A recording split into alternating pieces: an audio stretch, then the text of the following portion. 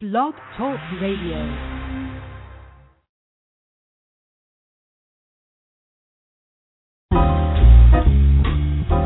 The great city playboys, they're always around to help build your hope up, then help drag you down. They'll leave you with nothing worth singing about. So now you're in, and now you won't bag out.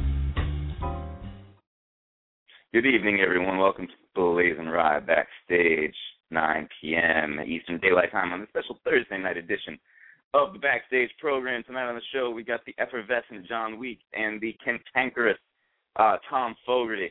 So I want to talk a lot about things with John Week tonight, but first I need to find him. All right, so let's break you off with a little taste of David Bowers as Charles Ramsey, and we'll be right back with great hope with the man himself, Mr. John Madden, John Weeks.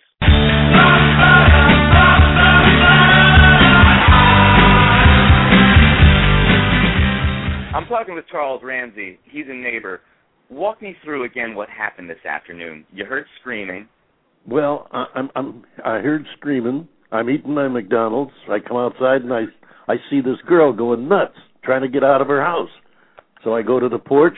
And she says, help me get out. I've been in here a long time, So I figure it's a domestic violence thing.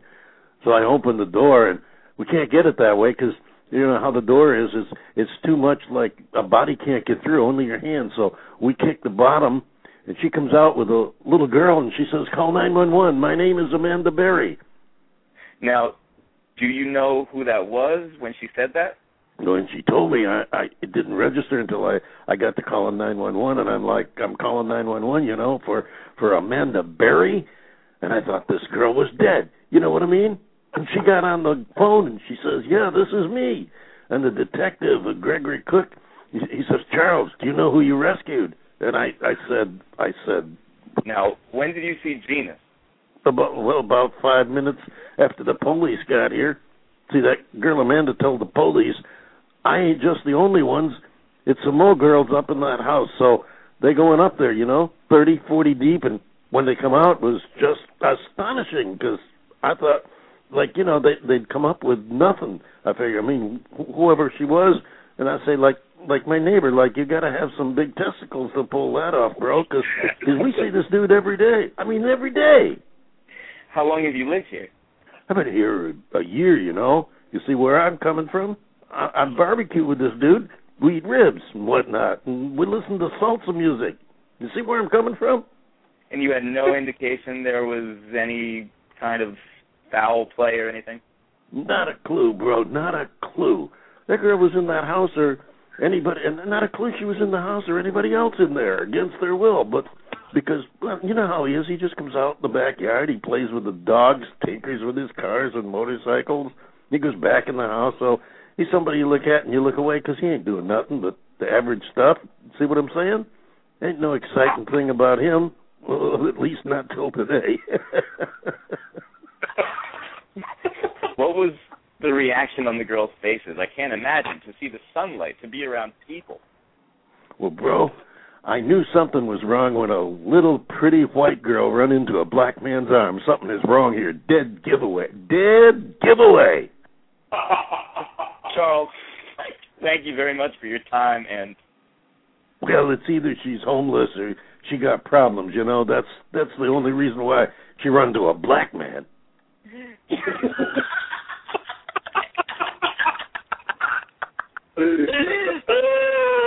Charles Ramsey, thank you so much for your time. Oh, C. David Bowers, brilliant as always, sir. Brilliant, sir, brilliant. My pleasure, always a pleasure to come join you. There he is, the David Bowers as Charles Ramsey. Check him out on the David Bowers Awards Sunday afternoons on your Black Talk Radio. And I'd like to introduce my co-host for tonight. She was nominated for 18 Emmy Awards before she finally won For All My Children, Susan Lucci. Susan, how are you? Good, very good. Susan Lucci, yeah. I'm glad to be here tonight. Hey, man, what's the deal, mate?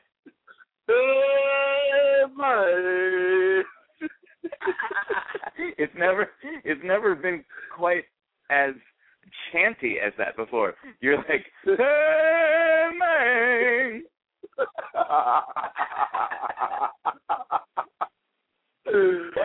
That's how it was sounds like Miami, there should be like a call in response to that.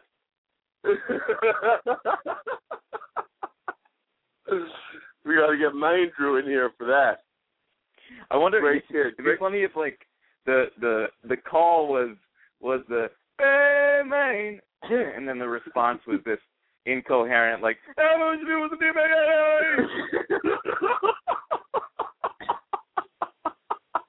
so they're like, hey, man. Yeah, it's very tribal. I love it. Thank you, sir. Thank you. I've been working on it for a long, long time. Long time. So I went to see that new Owen Wilson and Vince Vaughn film, The Internship, on Tuesday night with Robert Biederman. Now, John Weeks, I met Robert Biederman in Los Angeles through Julian, although Rob Biederman did go to Syracuse, but he graduated before I did. And you know what my issue is with my friends who are over 35? So what's this issue? They still call me. I need them to stop calling me. They won't stop. It's like, you know, we have these amazing devices now where we don't have to talk to each other anymore, and that would be wonderful if they would just stop calling. You know, because then it just takes longer, and you can't. It's much easier for me to sort things out via text or email than on the phone. And every time I try to, like, say I text him, oh, what are you doing tonight? And it could just be a simple answer. And then he'll call me. It drives me nuts. You know what? Who does that anymore? Who calls? The only other people who call me, other than my 35 and above friends, are my grandparents. Nobody does it otherwise, you know. It's come on now, you know. It's so much easier to get things done through text or an email. It's just, you know, who does that anymore? It's kind of annoying, I got to say. Maybe it's better that we're not friends with these people. That way, you know, we don't have to worry about phone calls. It's interesting that you say these friends over 35 and then the grandparents, but there's no, everyone in between, like your parents, they're all texting away. Yeah, that's right. That's right. My parents text me all the time. It's so much easier, you know, versus, you know, if I'm going to say goodnight, just say goodnight. That's it. You don't have to make a phone call that lasts half an hour to 40 minutes and people get confused about what you want to do. Maybe they should get rid of calling altogether. Maybe phones should not be, you know, maybe they should just stop calling, you know, phone companies. That's it. Just texting and email. That's it. Isn't that what AT&T's done all this time? They work on everything but the actual phone. Wasn't it? Lewis Black said, I need an app to make this thing a phone. I think Lewis Black is correct. I think that's the final plan for phones, not to make phone calls anymore. Miserable fuck Marta. So we go to the movie the other night, and you know what else bothers me about my friends who are over 35? Even if they know that I'm with other company and I'm texting them that, you know, I'm busy right now, but I'll meet up with you later, just let me know when, they'll call because they think it's easier that way. But it makes it so much more difficult because I have to step away from the friends that I'm actually with, step away and actually speak to the person on the phone like I'm in the 1990s. It's really frustrating. You know what? There was a funny occasion today where there was a 35-year-old plus guy trying to talk to his buddy, you know, who was probably 25 plus, 25. And it was similar to that because this guy, you know, the 25-year-old guy went to go help him unplug his computer because he couldn't get to it. But the 35-year-old guy had a question for him. And so the guy, while the 25-year-old guy unplugging his computer, helping him out, the guy has a question for him, and the 25-year-old guy is too busy to answer the question. So the 35-year-old guy is getting very annoyed with this guy who can't multitask. He was like, you know, what's wrong? What's wrong? You can't unplug my computer and answer my question? It's like he wants the attention right away on everything, and it's just like he wants the guy to stop doing whatever he's doing and listen to what he's doing right away. And then he doesn't listen to him, so he further annoys him, the 35-year-old, and calls the 25-year-old guy on the phone. He's 5 feet away. He's 5 feet away. I'm telling you, man, they don't know what they're doing. It's just this age group, like 35 to 42 are just terrible people. They are. They truly are. I don't know what they're doing. But my point is that we went to this movie the other night. The reason that Rob wanted to go was because Tuesdays is free popcorn night, and I think based on the last few movies I've seen with him, he kind of he doesn't expect anything out of movies anymore, so he just goes in and basically thinks what he's going to get and gets it. So every after like the past 4 movies in a row we've seen, which have been pretty bad, we walked out and he's been like, I mean, that was good. It was what I expected. That's, it did what it was supposed to. And he just has lowered his expectations and lowered his standards so much now in his 37-year-old self. But what were the movies? Taken 2, the new Die Hard, this movie, and something else. But so we're at this the internship, and I basically, I went to people The Onion made a whole big deal of this about how, this is the greatest movie of 2005 because like Owen Wilson and Vince Vaughn were in Wedding Crashers at the time or whatever. But whatever, that's fine. I look at it as kind of a reunion situation. That's fine. But we were at the theater, and Rob goes to, the reason he wanted to go on Tuesday was because he gets the free popcorn. So he goes up to the guy at the counter, and the guy behind the counter is a younger guy, probably around 18 or so. And Rob was like, can I get a small soda? And the guy was like, do you want to make it a medium for 50 cents more? And then Rob goes, well, what's the medium look like? No, what's the small look like? And the guy shows him the small, and Rob goes, that's the small? And then the guy behind the counter goes, yeah, that's the small, that's the large, and that's the I hate my life.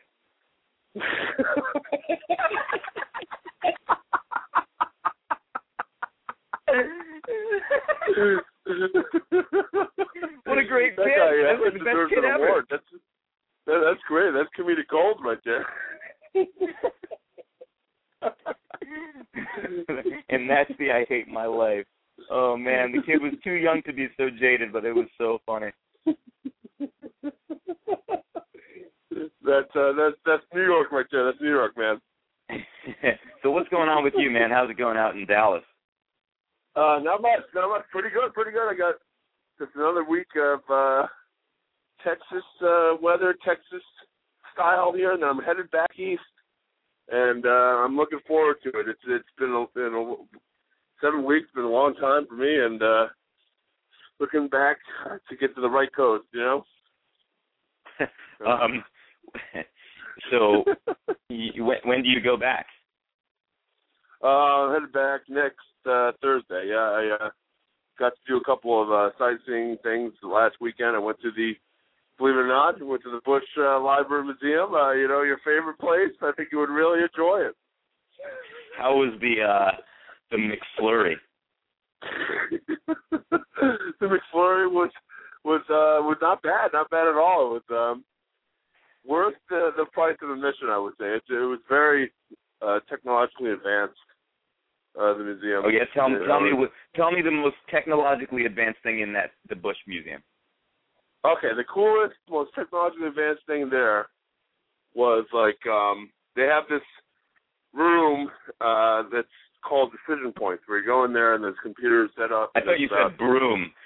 I thought you said the most technologically amazing advanced thing there is they have this broom.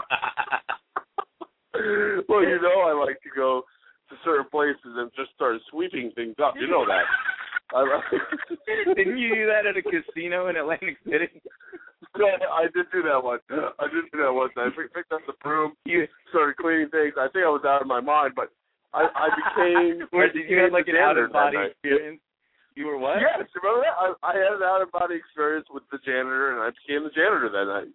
Remember? I think you went inside the janitor's body and you two became one, and you started sweeping. That's right. so tell me about this technologically. Huh? I didn't just start sweeping. Remember, I did that for about almost 20 minutes that day. That was if I didn't snap out of it, I would have probably started mopping the floors in the bathroom. Maybe you would have gone so out of your mind you would have licked the toilet bowls clean. Again. Again. That's sometimes when Atlantic City brings out the best in me. What can I say? I didn't know where you were going with that. I said maybe you'll lick the toilet bowl. Sometimes when I was so scared just now. All right, let's get back to the subject at hand. You're at the Bush Library. There's a broom. there's a broom, and I just started. I wanted to use that broom to clean the place up, and I went at it, and I used that to really use my imagination. No, the best thing of that whole thing is this room called Decision Points room, and they have like 30 computers, and there's like major issues during the Bush presidency that you can pick from.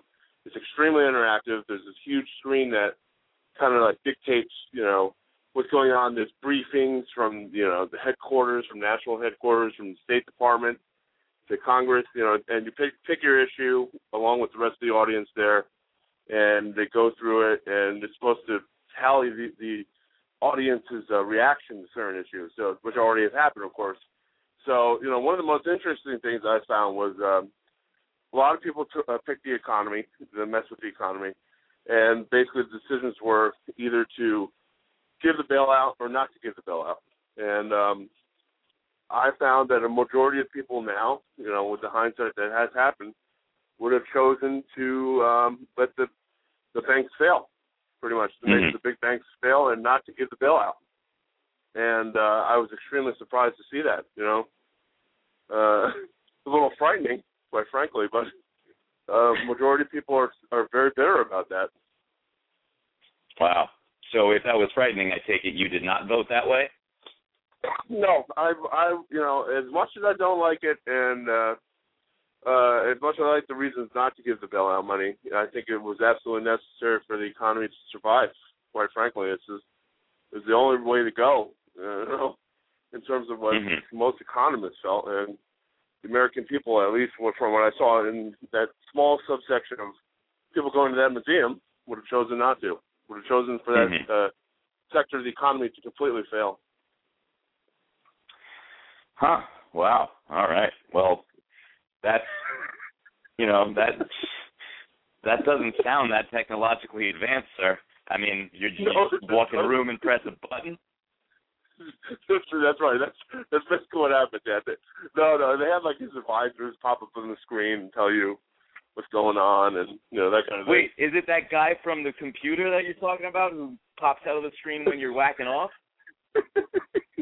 Yes, it was that guy. He comes on and gives you a briefing about everything related to the porn industry, and you're supposed to make a decision right then and there whether or not you want to do that. Make his points? How does he point to things without his limbs? He does it. His face pops up there, so you know which action to take based on when his face pops up.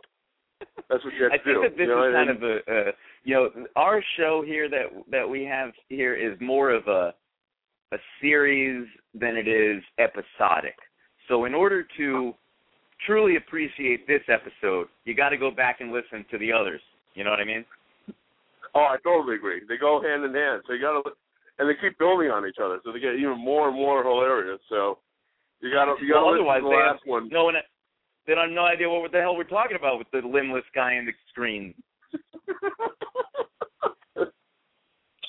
Well, it's my idea. This limbless guy on your screen to be your kind of like your porn advisor, to help you guide your way through all your internet pleasure needs, and he would make the situation as awkward as possible for you by just popping up on your screen during the most inopportune and awkward times of your life. All right. So let's move on. Was there anything cooler than that before we move on? There was also this 3D surround pictorial that's on the wall. So actually, it was very cool. When you look above yourself, you can see this screen people walking around you. It looks so real to me that it was a little frightening at first. So you see like all these people walking around in the ceiling. Who are these people? Just regular people from different walks of life. Who were caught on the screen, and I was like, what the heck? They don't tell you that's right above your head until you look up there and like, wow. But yeah, it's interesting to go see, and it's interesting to see how history, not too distant history, is playing out and how people see it, and how people may or may not remember it. Yeah, I hear you. Well, it's still fresh in my mind, and it was not good. But let's move on to this. No, that's cool that you went to the thing, and I'd be curious to see all the crap that you're talking about. Sounds like you just went to Planetarium. So there's I posted this link to our show tonight, and Tom Fogarty commented on it and said, "I just had some scissor and can't wait to call in," with a bunch of exclamation points. Yes, I can't wait for Tom Fogarty. You think he's really drinking on that purple drink with that promethazine? Oh yes, that purple Izzerp. Oh yeah, Tom Fogarty is what I wait for Izzerp, every not week. Izzerp. You twizzer. Izzerp. You Scissor. Scissorp. Oh God. So I need to tell you. I'll start this story now. I don't know. Hopefully I'll get through it before it's time for the Hot Mess Award. So, John Weeks, when we got this email. I forget I'm on the radio and just belch into the thing. That's okay. Anything goes on the Backstage show, as we've evidenced so far. So I'm at work. I'm eating my McDonald's. No, I'm at work, and Mike Torito comes up to me, and we're trying to get in shape, and he's succeeded far more than I have in that regard. But he comes up to me, he's like, "Yo, Holmes, you get that email about that corporate challenge race? We should do it. Maybe that'll motivate us to get in shape and stuff." And so I said, "Yeah, all right." So he was the enthusiastic one about it, and I was just like, "Yeah, all right, I'll do it. All right, maybe it'll be a good motivator, whatever." So I signed up. So everyone signs up for this race. 40 people sign up, and the corporate challenge was last night, and the day before, guess who drops out of the race? Oh, my God. Not the guy who suggested it to you. Yes, the guy, Mike Torito, who suggested it to me. He dropped out, and he, did it on the DL, didn't tell no one about it, but I think he was, embarrassed that he wasn't in as good shape as he should be to run this thing, so he felt like maybe he would get a slow time or something. I don't know. So he drops out, and I'm stuck doing the thing, right? So and there's this other guy at work who came up to me the other day, and he goes, "You know what? I think I'm just gonna do it. I'm gonna run. I'm gonna do it." And I knew at that moment he was gonna drop out. He dropped out too. So you got these two guys who dropped out that I'm friends with, and then you had the two girls that I signed up with, and allegedly there were supposed to be almost 40-something other people. And so it's me, this girl, Jessica, that we also call DJ, just in case I slip up later, and then this girl, Chandani, that we also call Crazy Nutcase, Nutjob Head.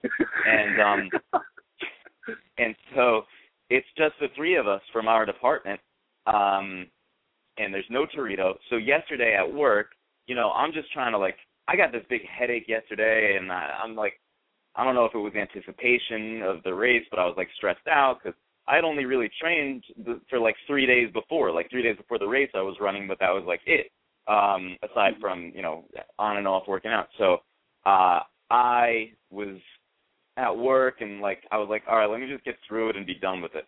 But then, towards the end of the day, my colleagues start placing bets on who would finish first, second, and third amongst the three of us that were running. And so I was totally thrown off by that. Like, my mental went from bad to I don't know, Donald Trump. It was so bad. My mental got so bad. So I was so nervous at that point, and I was like, well, now I got to try, because everyone put me last. Almost everyone had me come in third place. And I was like, I'm going to be honest, I was a little hurt by that. There were a couple of people that put me second, maybe one put me first, but I was a little hurt by that, and I was like, all right, so I got to go out there and prove that I can do this and try to beat these girls, which sounds ridiculous in itself. That's not nice. That sounds sexist now that I say that. I take it back. So what happens is, there's so many things that happen. So there's the bets going around. Then we take the train to Central Park where the race is. Are you with me? Mm-hmm. Yes. So we take the train to Central Park, and Crazy Chandani was talking to me about how there were, like, we had orange bibs on. I guess they call those stickers when you wear the things you pin on yourself for the race with the numbers on it. They call them bibs. I didn't know that until yesterday. It sounds ridiculous. That's what they call them. So Chandani was pointing out we had the orange bibs, and Jessica and this girl Robin had white bibs, and so we're on the subway, packed train, and Chandani turns from me to Jessica and yells out, Jess, I think the white people have a special starting place, and I just lost it. I started cracking up. Jess, the white people have a special starting place. She's saying in front of all these people on the train, and I immediately start cracking up, and then she starts laughing, and she tries to, like, walk back her comments or whatever, but then this girl, Robin, who's African-American, she goes, you don't need to tell me. I've been dealing with that all my life.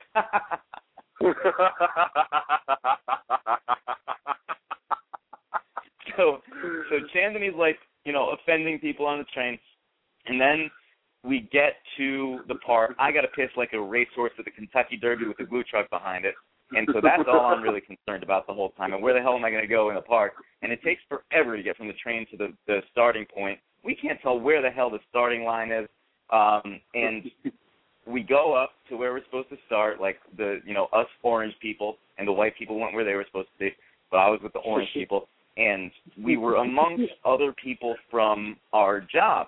Now, I've never seen these people before. I think that they were mythical creatures.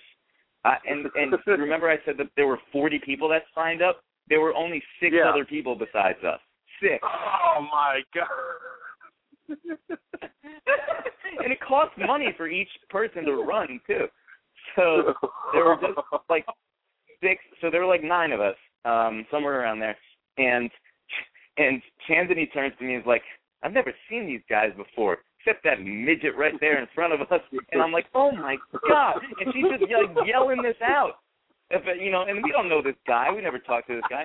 And then we keep walking, and she turns to now the other people from our firm are to our right, and I'm to her left. She turns, we're in the middle of talking, and she just immediately out of nowhere turns to the right and goes, hi. And, like, that was her breaking the ice moment. Hi, I'm Chandani. What's your name? And we all introduce ourselves and whatever, right? And then we start running. Now, we start running before the starting line, so we have no clue where we're running already. We don't even know where the race starts. We're just following everyone else, and there's no room. There's thousands of people. There's no room to stretch. There's no room to I needed to tie my shoes. Like, my shoes were tied, but they weren't tight enough, so I needed to tie my shoes, and I couldn't find any room to do it. No room to tie my shoes, and no idea where the starting line was. No, nothing. Then we start jogging, and Chandani and I are jogging next to each other, and I was like, well, what do we do when one of us moves on and leaves the other behind? I don't want to, like, be mean and leave her behind, but I also really want to beat these fucking girls. You know what I mean? I want to beat these fucking girls. So that also sounds awful. So me and Shan were running next to each other, and then after about a minute and a half, she goes, woo, oh, woo, And she starts walking, and then she says, let's dust these bitches. She talks like friendly to the people around us, and then turns to me, let's dust these bitches. And then we start running beyond them. But then she starts walking again, and she's very winded, and she's like, I shouldn't have brought this bag. This bag is weighing me down. And it was this little, pocket bag thing she had. So she had, her phone in one hand and a bag on her hip, and she said it was, making her slower. So we were running, and she I just lost her at some point. And then I turn around and keep looking for her because I didn't want to be, the guy who leaves his comrade behind in battle, a la MTV. So then she goes, go ahead, Holmes, do your thing. So I just kept running, and we're going to pause it there. So we're right in the middle of the story there, and that's where we're going to pause it. So remember where we are after this week, okay? Okay, definitely. All right, so it's time to welcome the one, the only, the messy Tom Fogarty for the Hot Mess Awards. Tom, how are you? Waka, waka, waka. Yeah!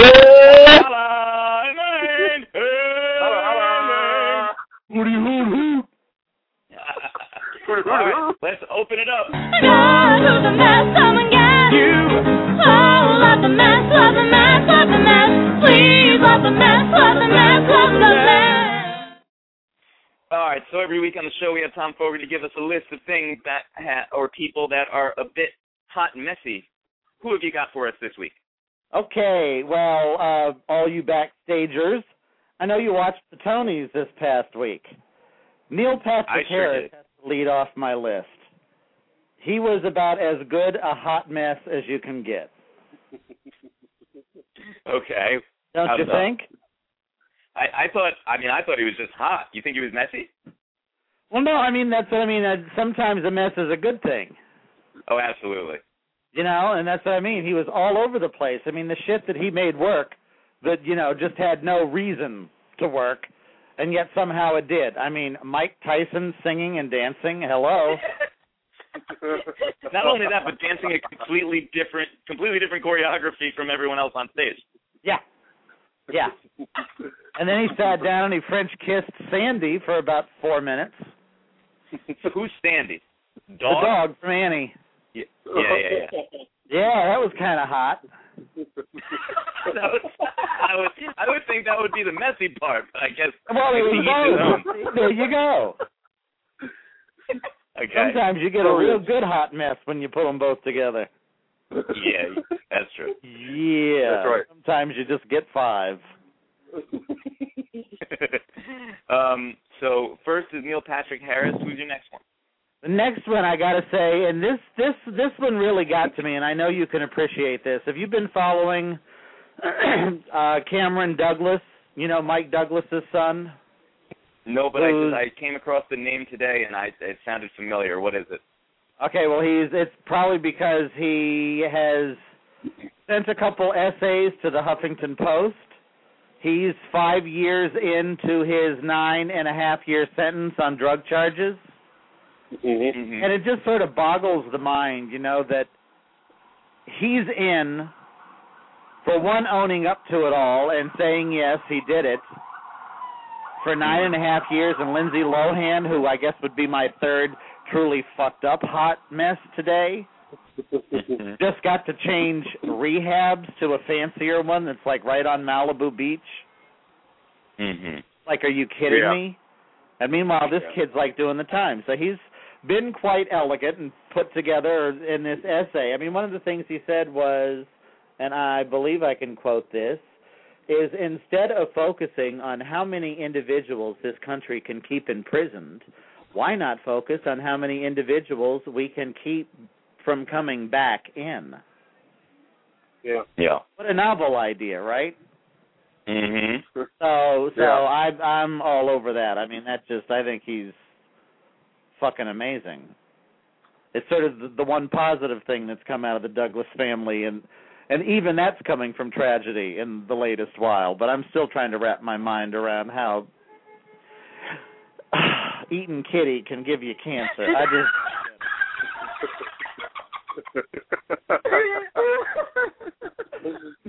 I mean, you get some bad kitty food sometimes, I guess. I guess. But, I was the first thing that I asked my wife was, because it wasn't coming to me that was the HPV virus that they were talking about. I was thinking, like, well, is that like vaginal cream? Really? That's fucking awful. The spermicidal jelly, the attack, the revenge of spermicidal jelly. Like, that sounds like a great horror flick, The Revenge of Spermicidal Jelly. It is. Well, because, women used to get cancers from some of the early interuterine devices, so it just sort of makes sense if this is tit for tat or tongue for twat. I don't know. Tongue for twat. I like that one. Tongue for twat. That's a good one. That just sum it all up. That'll sum up the hot message for the week, correct? Oh, well, yeah, that can do that too. Yeah, because I think inadvertently Lindsay Lohan got back in there. It's just skeevy at this point. Yeah. Just because skeevy. It's interesting you say that because on the new season of Arrested Development, they put when the mother gets locked up, they put her in this like gorgeous rehab facility where they get their nails done. It's probably the life that Lindsay Lohan actually has. Yeah. And you know how much you and I both love Miley Cyrus and the Biebs. I think people really just need to leave this shit alone about them possibly hooking up. They're just friggin' kids who are in the eye at that kind of level. They're over the whole thing and they can find themselves and do some just fun shit. But no, everybody's got to say, well, is that, are they hooking up? Are they doing this? No, they're fucking 19-year-old kids who can blow off steam with one another. Just leave them alone. Yeah, do you think that they're blowing off steam with one another by hooking up with each other? No. No, I don't see it at all. I don't know. Miley could break him in half. They're like a twig. Their haircuts are very similar now. Yeah, they are. Mm-hmm. Well, what are you saying? Maybe Miley's his beard? Or maybe she's... Waka waka. Maybe she's transitioning, John Weeks. I'm trying to be positive, and here you are trying to tear them down again. I know. Well, it's because the thing is, you tore the Biebs down not but 2 weeks ago for causing a ruckus in his neighborhood. Oh, well, that's a hot mess. That's the word for the week. I didn't take him off the list totally. He can still, the ass hat can still be passed to him. And moving on to the backstage jack-off. Is it jack-off? Oh, I can't come again. It's a jerk-off. I can't come again. Wait, did you jerk-off, right? Not a jack-off. Have you already ejaculated today, sire? Excuse me? Let's move on. Okay, Let's start with the first joke. Tom, you go. Oh, am I starting with the new list or the old list? How about this one? Ding, ding, ding. Two nuns are riding their bikes home down a path when one nun says, "I've never come this way before." And the other responds by saying, "It's the cobblestones." How apropos for the moment. John Weeks? Absolutely. Half of American children under 5 are now minorities, or as Republicans call it, apocalypse now. Global climate change negotiations have broken down in Bonn, Germany, resulting in political chaos. Germans, chaos. Who would have thought? Tom? Huffington Post columnist Bonnie Brodnick wrote a piece called "How to Stay True to I Do." Her number one rule is forgiveness. Aww.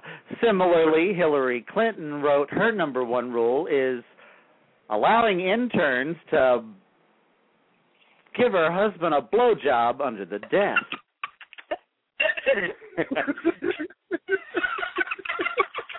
John Weeks? Irma Bombeck once said on marital success, long ago I forgave my husband for not being Paul Newman. Hillary Clinton said, long ago I forgave my husband for getting blowjobs by an intern under his desk. Weeks, it's all you, buddy. Oh, yeah.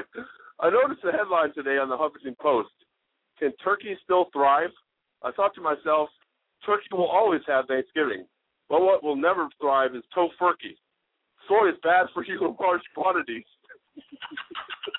Wow, is this Groundhog Day? What? Is this Groundhog Day? A little deja vu. Wow, under the hood. Tofu. The world is getting smaller and hotter. White people argue that discrimination is no longer a problem. This is why I cannot stand white people. More white people problems. Mm-hmm. Hashtag. Now that Plan B is available for minors, there's a whole lot of sexing going on down in them mines.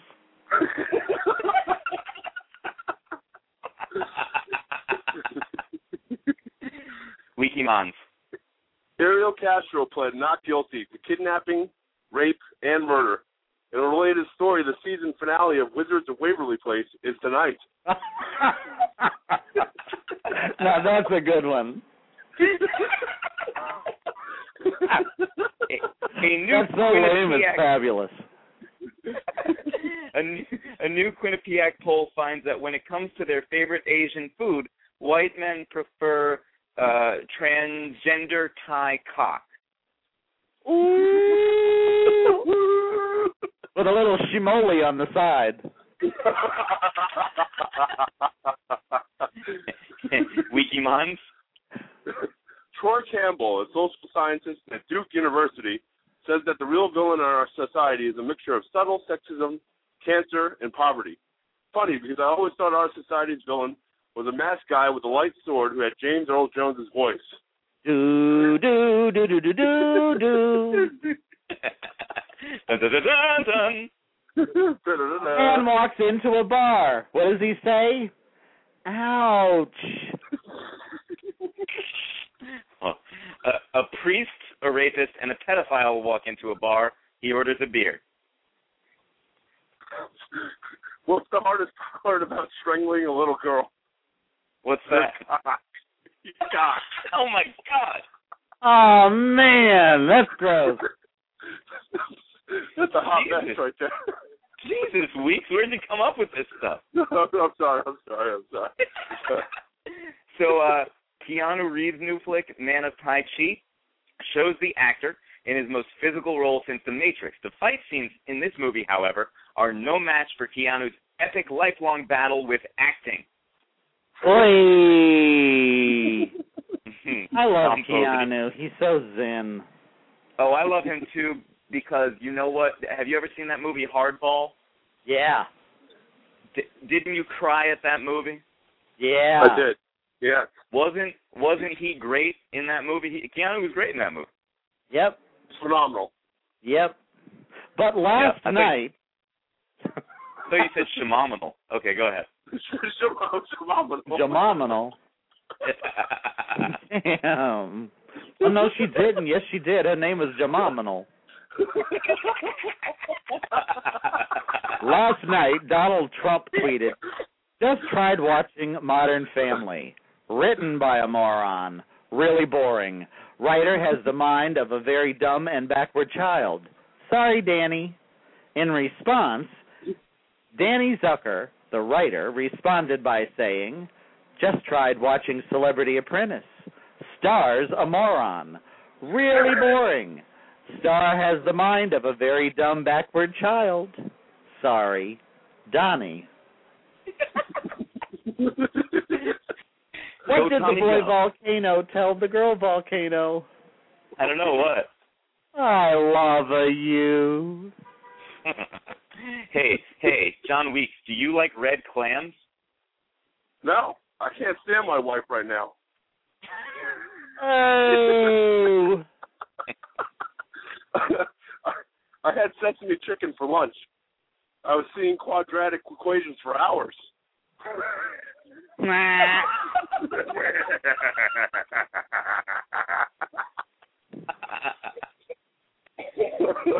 In scrotum news. Oh no! No, not in scrotus news.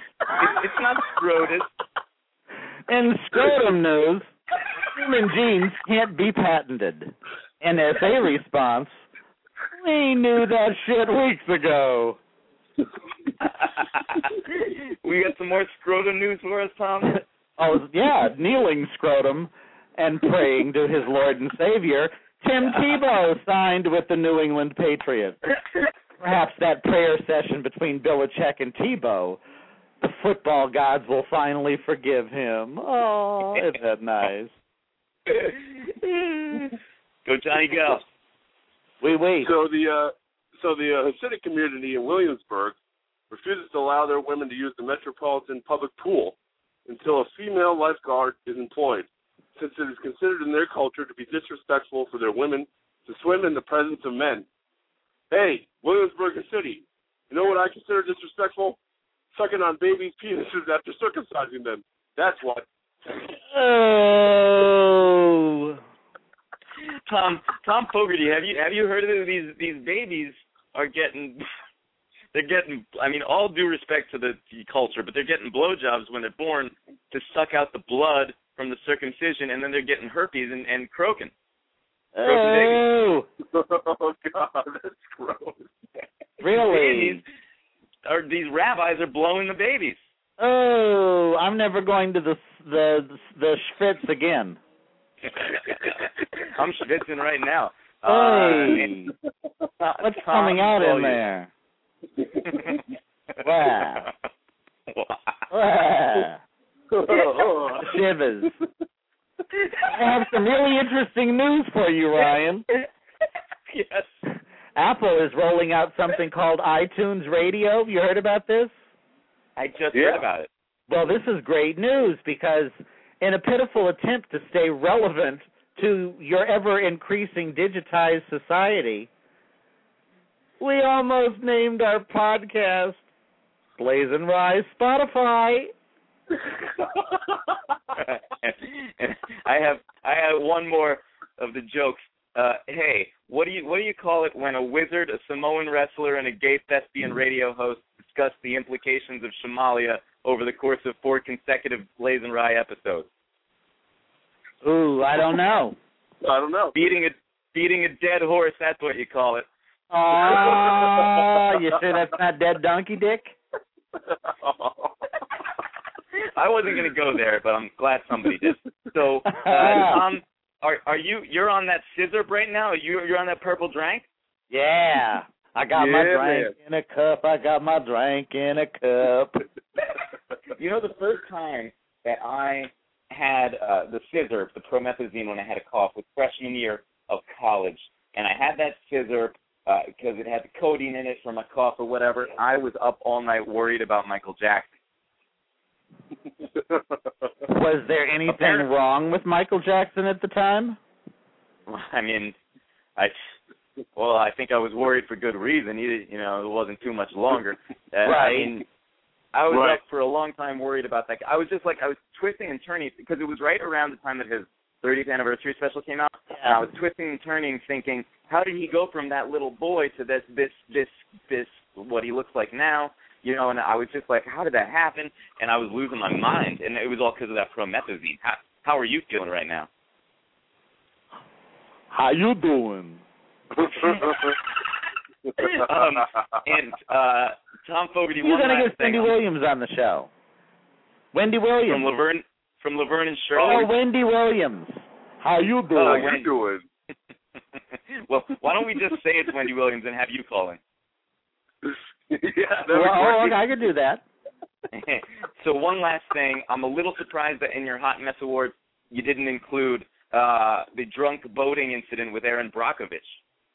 Oh, that was so sad. That was so sad. I mean, yes, we know there was cancer in that water now. Did you see her face? Yeah, what was up with that mugshot? Oh, I had the feeling she's been like shit-faced for not just a day or two, it looks like for weeks. You know what? I woke up to that. That's the first thing I heard on Monday morning. Aaron Brockovich arrested for drunk boating, and I thought to myself, this is going to be a good week. Yep. Yeah, but poor dear, that's a mess. Yeah. Well, that's a mess. I mean, I can't kick somebody when they're down, and she's down. She's down to the count. And she started out, she was in a good place as a whistleblower. But really, when you think of that, her life was threatened every step of the way on that. Once that became such a big business, so that's got to fuck with you. Yeah. Quite the legal hero. Yeah, but really, I almost wonder why mugshots like that even get released. I mean, who does that? I guess it's just public. I think all mugshots are public record because there's this creep at work. There used to be this creep at work before he got fired, and he would walk around and you would just creep on people, but he would also creep on the internet. And there was this really hot girl that started working at the firm, and so he Googled her, and what came up was her mugshot, and under gender it said M for male, and ever since then I've been very skeptical as to what gender she is. Huh. Somalia. Yep. She's a chick with a dick. Yeah. All right, Tom Fogarty, thank you so much for calling in.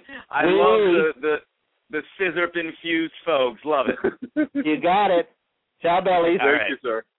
Have a good night, darling. Holla. Holla. Tom Fogarty.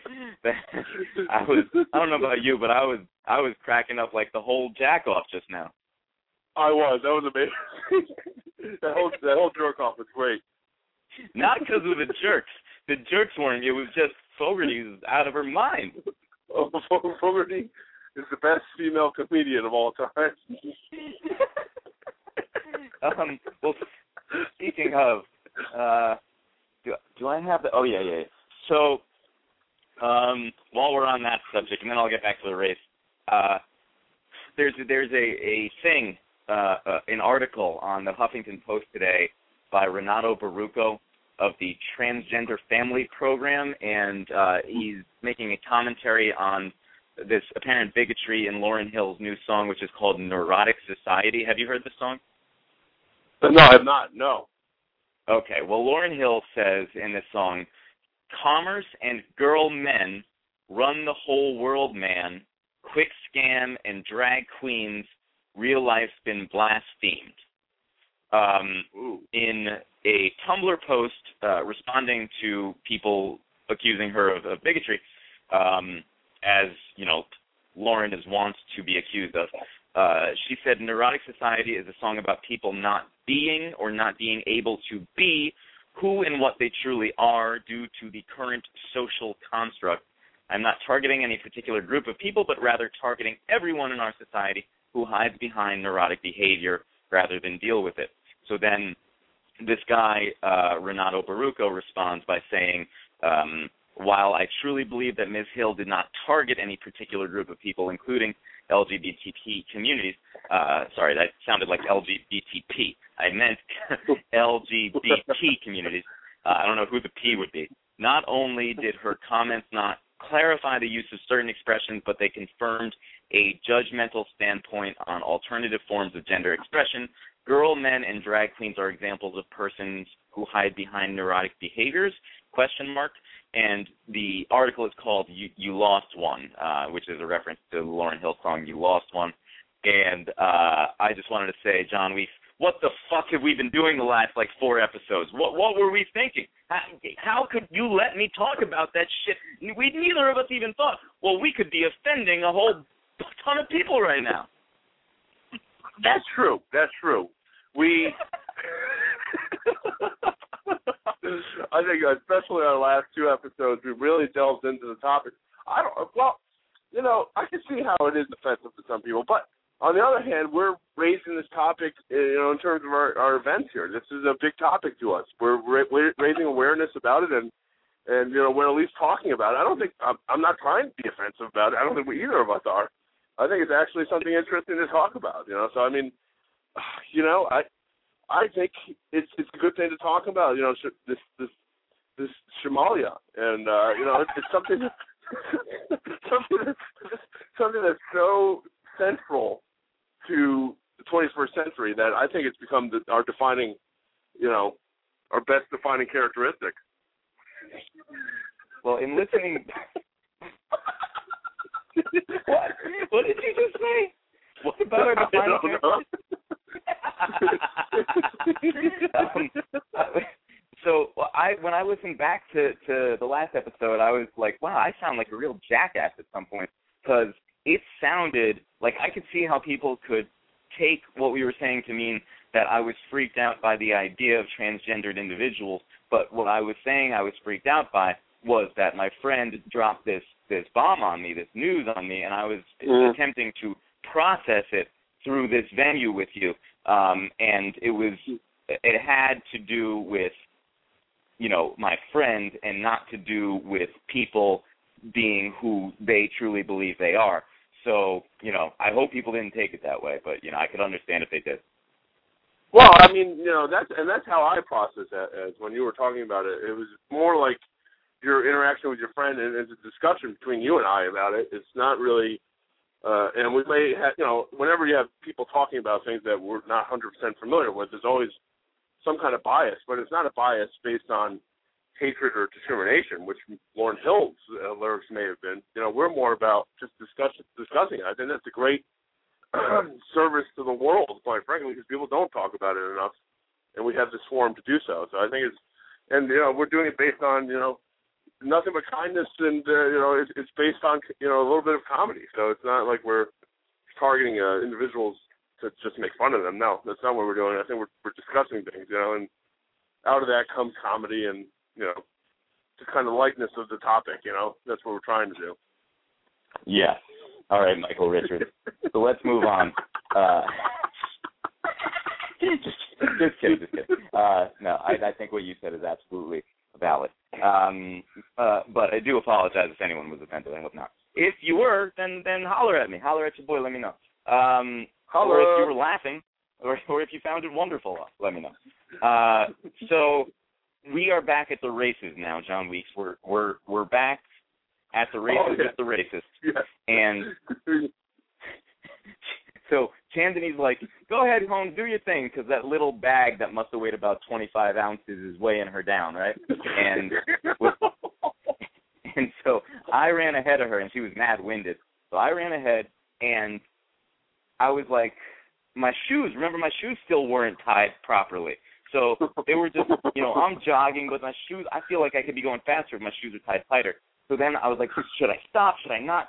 What if Jessica beats me if I stopped for a second to tie my shoes? But I had to, so I stopped, tied my shoes, and running in a race is really fucking annoying because you have all these people passing you, and that was really bothering me. So, I would run, and I would it was hard to just jog the whole time. So I would sprint, and then I would walk, because what happens is when you start walking, a ton of people start running, and then there's thousands of people, so you got to, when you start sprinting again, you got to zigzag in and out of people. So it just is easier to sprint through them rather than jog behind them and get slowed down. And I'm trying to beat these ladies up here. So also, there was only one water station along the way. Like 3.5-mile race, you would think there would be more than one water station. Oh my! There's one water station. Oh my yeah, gosh! Just one time, and it was like after mile 1. So by the time you got to mile 3, you thought you were going to die. That's terrible. Yeah, it's terrible. So I keep running. Also, our T-shirts were so stupid. It said on the back of them, "You're lucky this isn't." No, it said, "You're lucky this is." Wait, what the hell did it say? You're lucky this is a trial run, or whatever makes sense. You're lucky this isn't a trial run. Right. I was ashamed to wear that. That does sound pretty awful. Yeah, such a stupid fucking joke. So then I get to the finish. I see like the finish line in sight, and I'm shocked. I can't believe I actually survived it. It was kind of like the feeling when we touched down back in Queens after we got back from Roswell, Georgia that one time. I could not believe I actually survived. And when I crossed the finish line, the time on the clock said 56 minutes, and I was like, oh, that kind of sucks, but I guess it's okay. But then I got a text from this 5-digit number, and I'm like, who the hell is this? But then it was a text saying what my time was. So I didn't realize they time you from when you cross the finish line, not from when we started jogging, behind the finish line. So my time was actually 41:09, which I feel like, I'm the fattest I've ever been. I'm the most out of shape. I'm older, way older than the last time I did this kind of thing when me and Danny used to run the 5Ks in New Haven on Labor Day. I'm way older, whatever. So I figured, well, that's a pretty decent time for right now at this juncture in my life. It's pretty good. So I'd like to get better, but I feel like that was satisfactory. And when we get back to, actually finding our group, like where our firm was supposed to meet in Central Park, took longer for me than the race itself. I got so lost trying to find everyone, and then Chandani actually got lost too, so no one knew what the hell we were doing. And finally just randomly came about them, and other people in the park, John, had pizza and hoagies and picnic baskets. You know what we had? What? Watermelon and Gatorade. Oh! That's terrible. What? Everyone else is like, thank you to the HR ladies, and Chandani goes, really, this is it? Like, but she didn't say that to me. She said that to me. Like, really, this is all. And they had a few nut mix bars too. So nut mix bars, watermelon, and you know what they even said? Does anyone want to take a watermelon home? Like a massive, gigantic watermelon. And I think the little midget dude that Chandani was talking about, I think he took it home because he lived in that area. And, meanwhile, we have no idea how to interact with these people. They're not even real. They're mythical creatures that only come out to run. And then the HR people say, after the whole cheapskate thing with the watermelon, then they turn to us and say, so we're going to head to this bar on the west side, right beyond the park. So if you want to put your card down, open up the tab, go ahead. If you want to put your card down, open up the tab. Why would you even say that? Yeah, that makes no sense. It's a $1 billion law firm, Aaron Brockovich, Brockovich, a $1 billion law firm. That's so bad. It's like, if you guys want to go out, take yourselves out, go right ahead. Go ahead. Yeah, exactly. So if you guys want to go put your cards down, open up some tabs, what the fuck? And why did she just assume that nobody has cash anymore? I mean, maybe it's like me assuming that nobody calls anymore, but then people still do.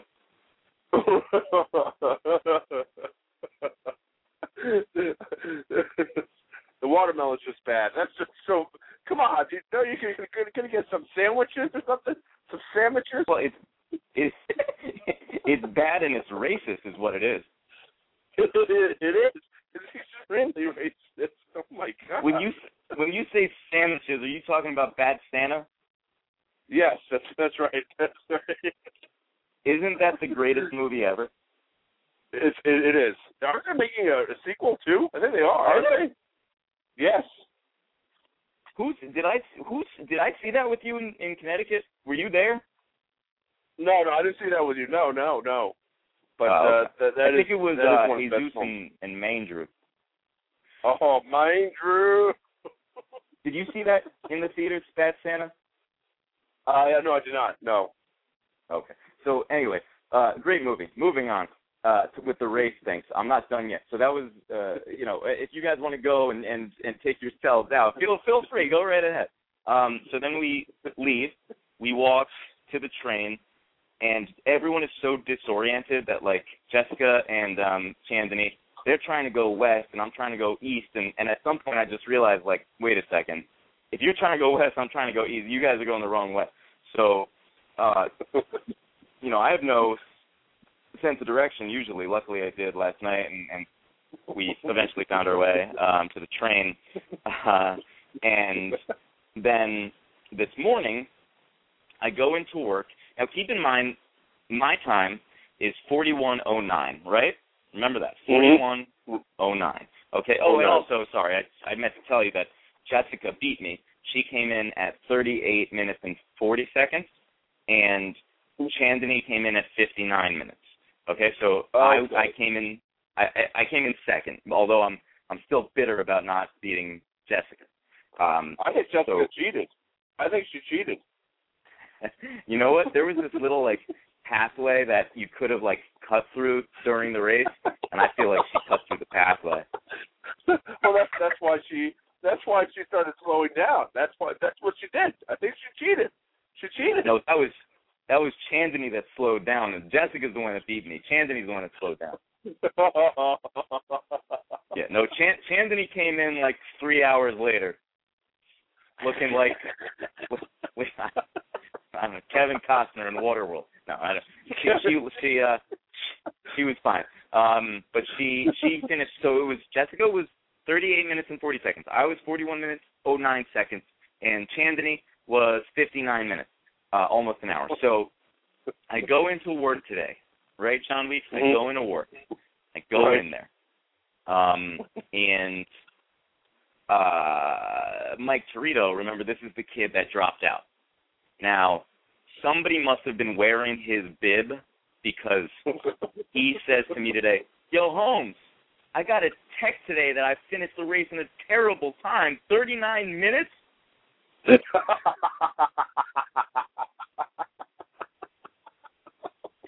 So whereby I then walk away from him and our colleague Matthew Eskew. I walk away, and then I come back, and I lean over by their desks, and I say, "Listen, assholes." I said, "Listen, assholes." And then I listed all of our times, right?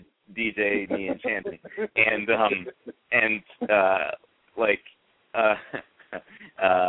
Then Torito emailed him and said, "No, man, you said you were going to do something and you did it. I'm the real loser," or whatever. But he said that in an email, not in real life.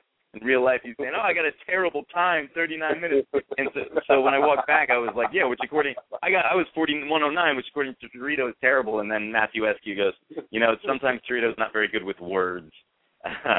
So, yeah, Torito burrito with the Doritos. So then I go back to my desk, and Jessica comes in looking like Kevin Costner, and I don't even get that reference. I never saw Waterworld. So I like that. I like that reference. Now change it to Dennis Hopper in Waterworld.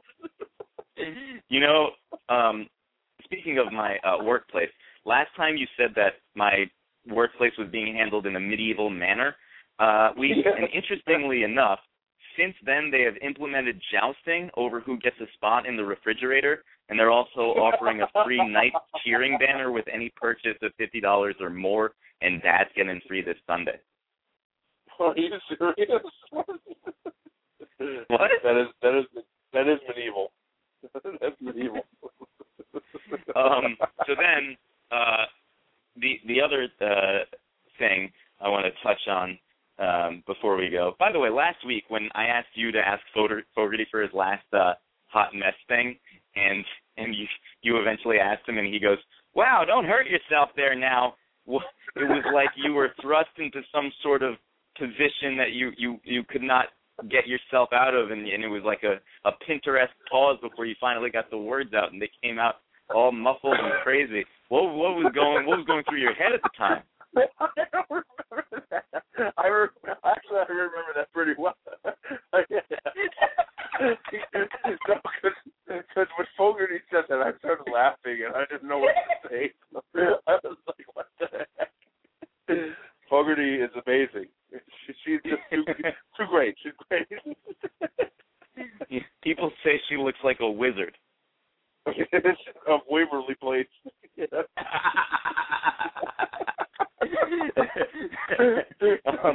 Okay, so then this is another issue I want to address with you. Now, there's a group of kids that I hang out with at work, and I call them the kids because they're all younger than I am, considerably.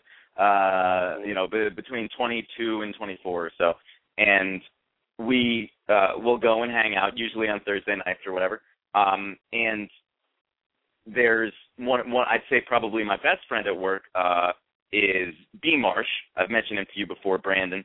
Right. And his middle name's Marshall, so we call him B. Marsh. And B. Marsh's birthday was last week, so shout out to B. Marsh, happy birthday. And he had a party in Williamsburg at this place called Berry Park because it had a rooftop and it was nice. And I invited Julian. Julian came. It was nice. So Julian. So B. Marsh said that he invited some of the kids.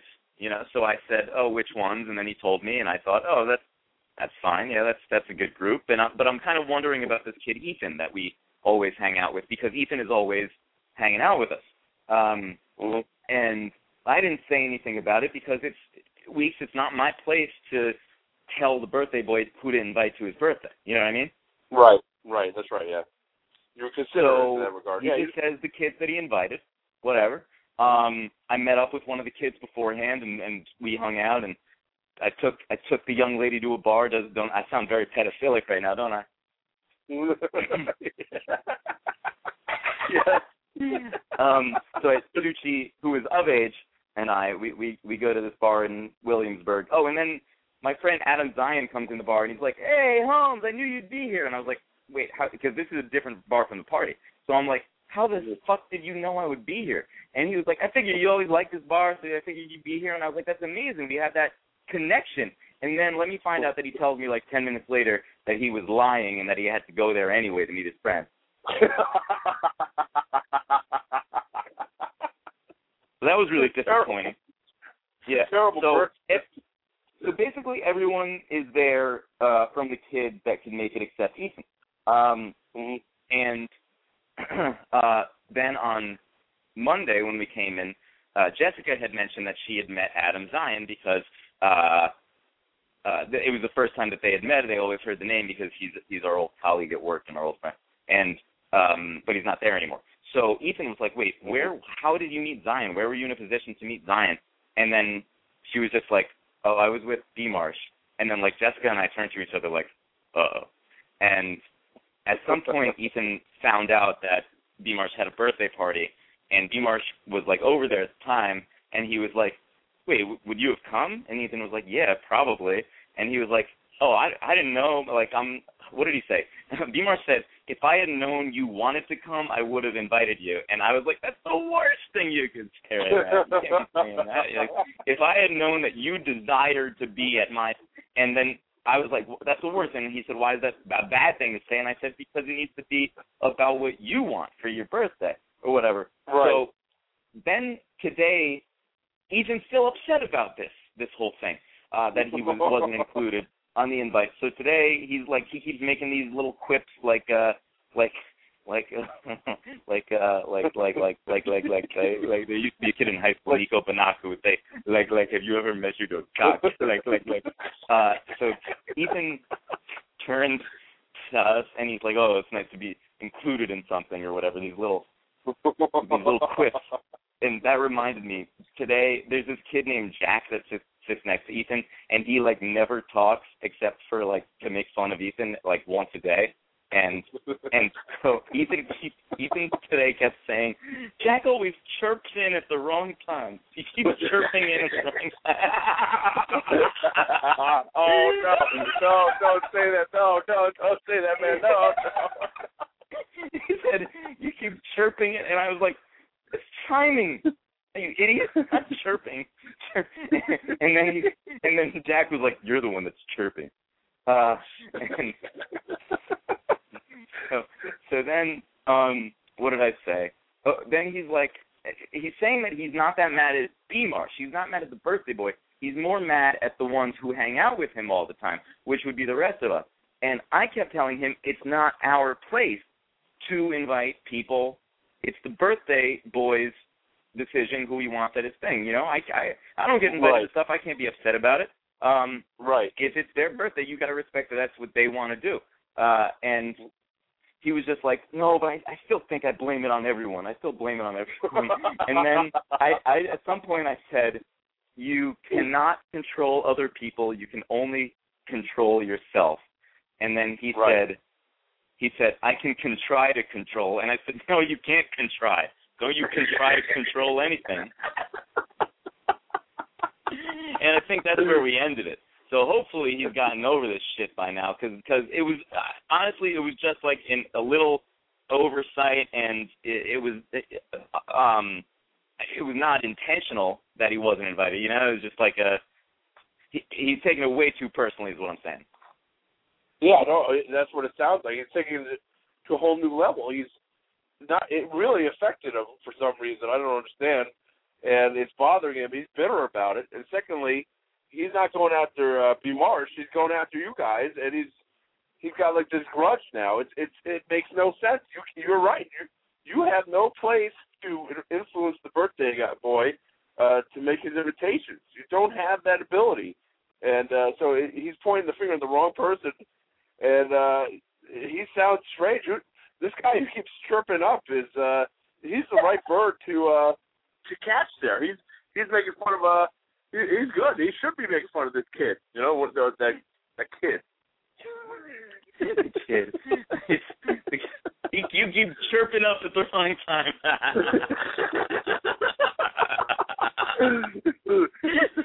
And it's like often whenever he chirps up, Ethan will be making these crazy arguments that are like he's so dead wrong, and then everyone will be arguing against him, and then it'll be the only time the entire day Jack says a word to anyone, and he just starts like just beating up verbally on Ethan. It's so funny because he's quiet the rest of the time. Kind of seems like a serial killer. but a good serial killer, you know? Yeah, like the kind of serial killer that kills Captain Crunch and the cornflakes falling on your head in Burbank. My God, serial. I feel like we're in the right there, right? We are not responsible for having invited him. It wasn't our party. It wasn't our place. Right. Exactly. Not your party, not your place, and not your fault. So he's pointing the blame to the wrong person, and he's going to get himself in trouble. He sounds a little maniacal to me. He sounds a little not all there. You got to be careful about this guy. Does he have wings? Does he have feathers? Is he a bird? No, you're confusing him with you when you dress up in the chicken outfit and fly over the cliff with Suzu. Speaking of this whole forgetting to invite people thing, by the way, we love Ethan. Otherwise, I wouldn't have just devoted the last 20 minutes on the radio to him. So I hope he doesn't get offended by this, because he should, hopefully he's honored and flattered and just smitten with the whole program tonight. Exactly. You will be. I don't think so. So when I was back in New Haven 2 weeks ago, guess who I forgot to let know that I was there? Who was it? Was it Jesus? Jesus? Oh no! I don't know I don't know what got into me, what got into Christy. None of us thought. And the weirdest thing about it was that I met that fucker birder. That bird fucker. Remember that guy? The bird fucker, yes. I remember that guy. The bird fucker that's trying to holler at Christy on the mountains while White Main Drew's cheesing it up at work. I'm telling you, I don't trust this bird guy. This bird fucker. So the birder guy, he was with us, who's friends with Jesus, and has gone birding with Jesus, but not Jesus. And no one thought, oh, let's tell Jesus to come out. And I have no idea why. And so what happened? A few days ago, and this is 2 weeks after I've been back, Jesus texts me, you were in New Haven, bro? And I was like, oh, shit. Oh, no. It was that birder. That bird fuck told him.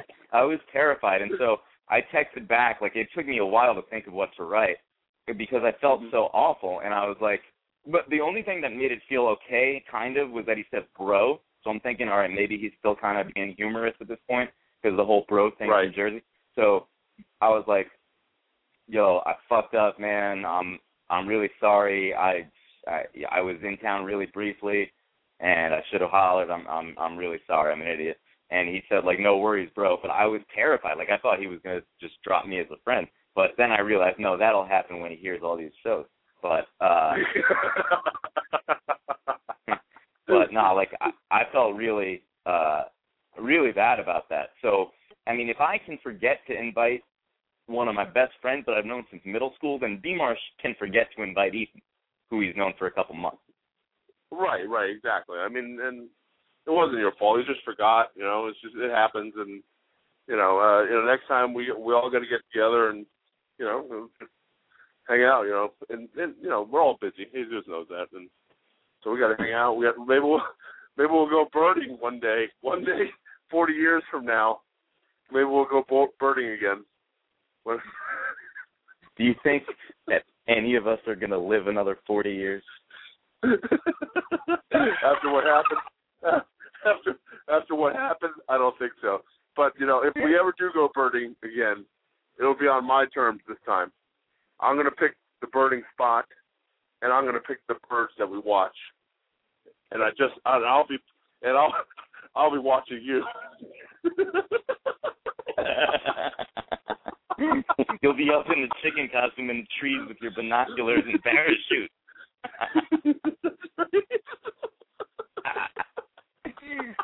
Okay, so last order of business. You, John Week, speaking of birds, last week you said that you have problems when you go out cockfighting. Now, you were implying that you fight the cocks yourself. How do you manage that? Because I'd imagine constantly beating on a cock could be quite hard. It can be quite hard and very painful sometimes when you beat on the cocks for a long time. But beating on the cocks is more of an art than a science. It's you got to really know your cocks very well, and you got to know what work goes into it. And gathering the cocks is very important, and getting the cocks in one place, and beating them is very important too. So you got to know everything about beating the cocks. So it's something that I've studied for a long time and have become a real expert on beating the cocks. And it's a secret that I got to keep to myself, and I've worked on it for a long time. Wait, but how do you keep to yourself when you say you need to have a bunch of cocks around to beat? It sounds like you're going from circle jerk to just self. Continue. No. There's only one cock that you really got to be concerned about when you're talking about that. But that's what you got to focus on here. And I've become a real master at it. So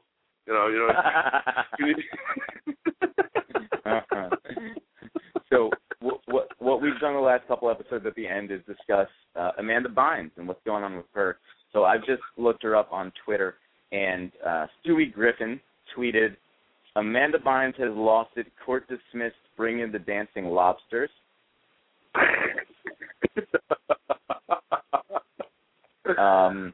A tweeter named Evil Mike Tomlin tweeted, the heat looks sloppier than Amanda Bynes' vagina.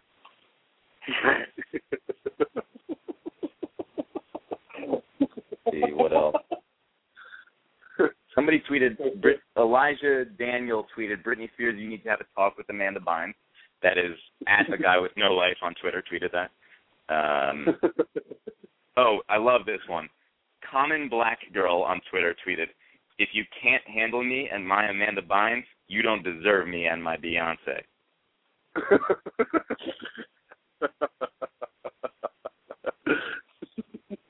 I love that. What else? I love that too. We'll do one more Amanda Bynes tweet, and then go to actually see what she's tweeting. None of these are funny.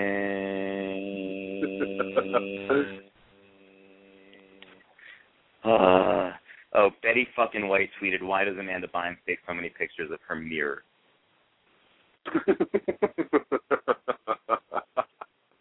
All right, and let's look at the last. Bynes? She's the mind's name. What was your favorite scene in She's the Main again, Main?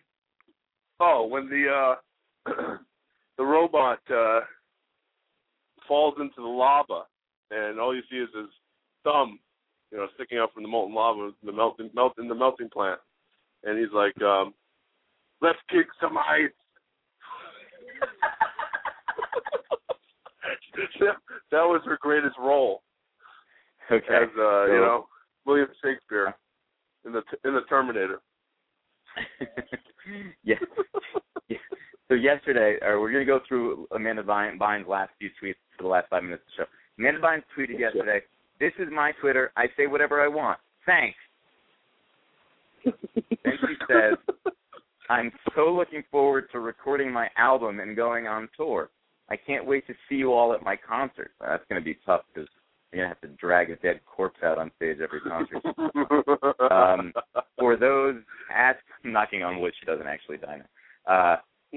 She says, "For those asking, I'm voicing my opinion. I've been asked if I do drugs. I don't do drugs for the last time." Now, hold on. That tweet makes no sense.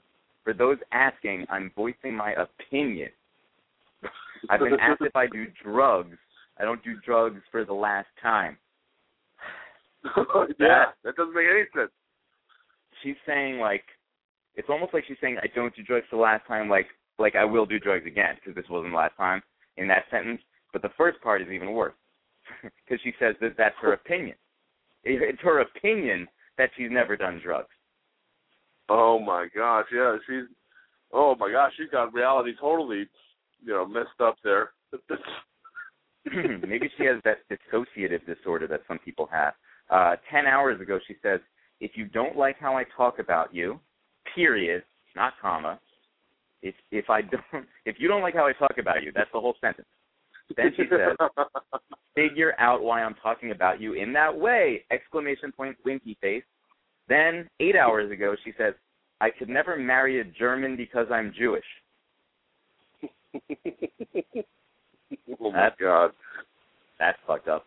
And then the most recent one was 3 hours ago, and she says, "Don't be greedy with what's not yours." So that's what's going on in the world of Amanda Bynes, man. Amanda Bynes.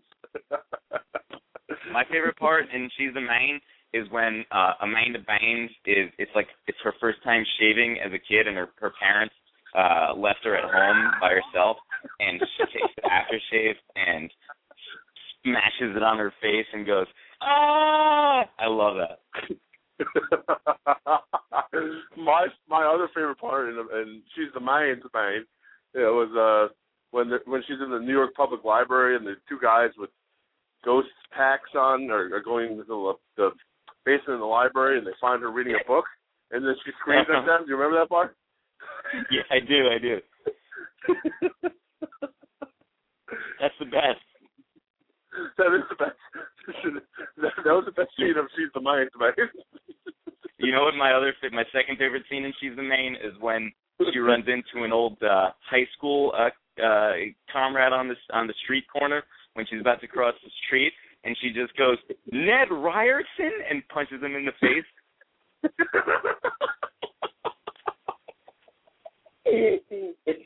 That's my favorite scene in She's the Main, mate.